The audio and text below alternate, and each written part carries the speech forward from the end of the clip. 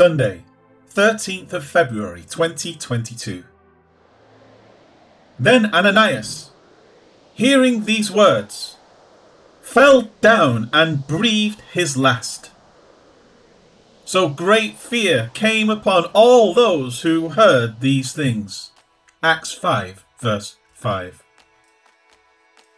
Peter has just accosted Ananias with his deceitfulness, telling him that what he has done is to lie to God and not to men. With that stated, Luke next records the punishment that immediately follows, beginning with, then Ananias. There is a sense of separation from Peter by saying this. It doesn't say, then Peter reached out and, or any such thing. What occurs is only to Ananias.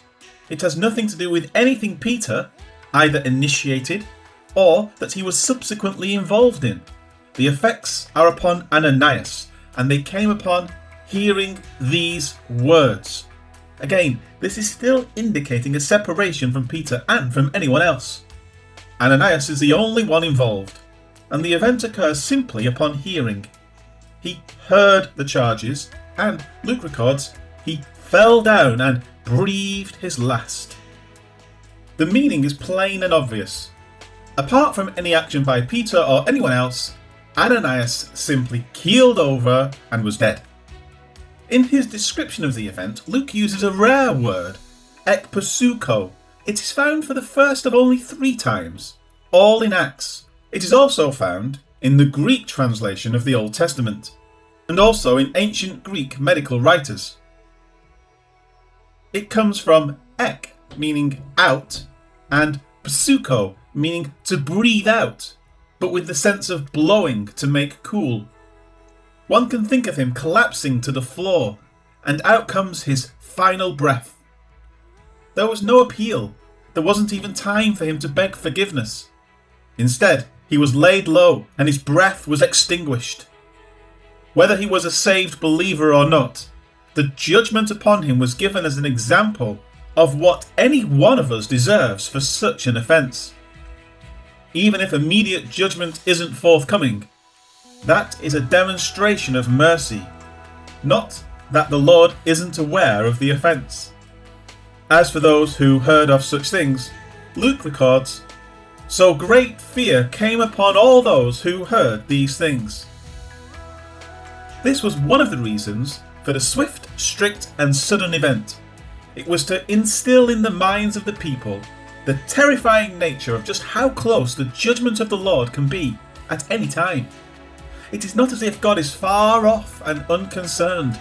He is right among his people, and he is perfectly aware of the things that we do, be they right or wrong. It is a common practice among charismatics and Pentecostals to claim to be slain in the Spirit. They fall down and roll around on the ground in supposedly ecstatic states. This type of religion is not found in the epistles, and it does damage to the beauty of the Christian experience, sensationalizing what should be a dignified approach to the holiness of God. When Ananias was slain in the Spirit, it was a permanent effect, and it was because he deserved what happened to him. If believers were punished for treating the holiness of God with such contempt every time they did so, there would very quickly be a lot fewer people filling the halls of churches. Life application. Paul says the following in his epistles. The word is near you, in your mouth and in your heart.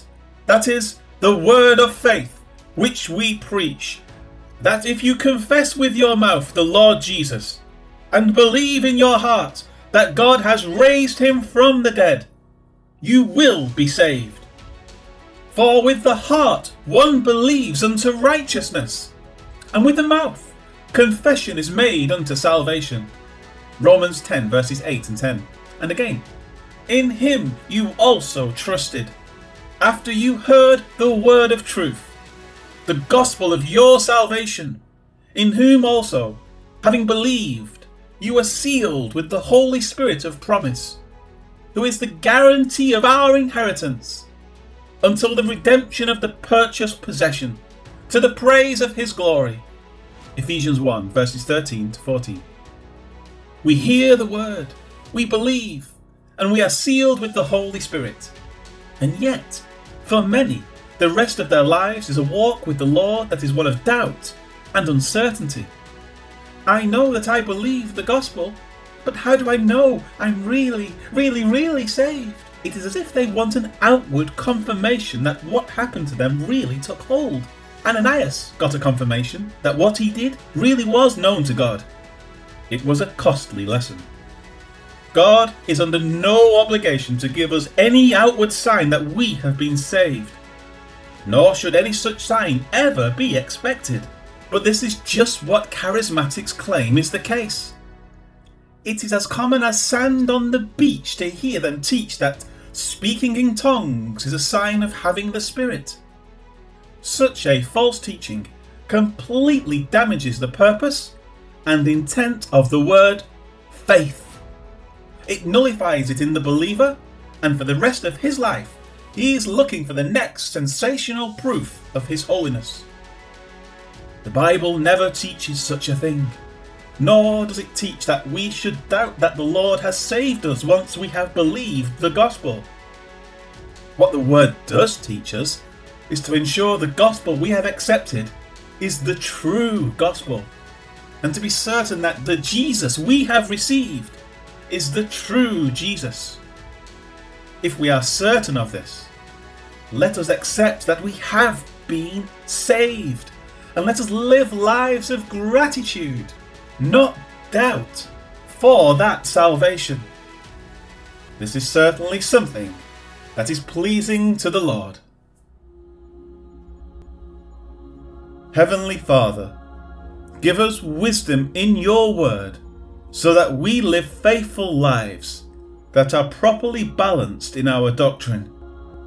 Help us to stay away from strange unbiblical doctrines, and keep us from those who would misdirect us in our walk with you. You are pleased with our faith, and so may we be people of faith as we live out our lives in your presence. Amen.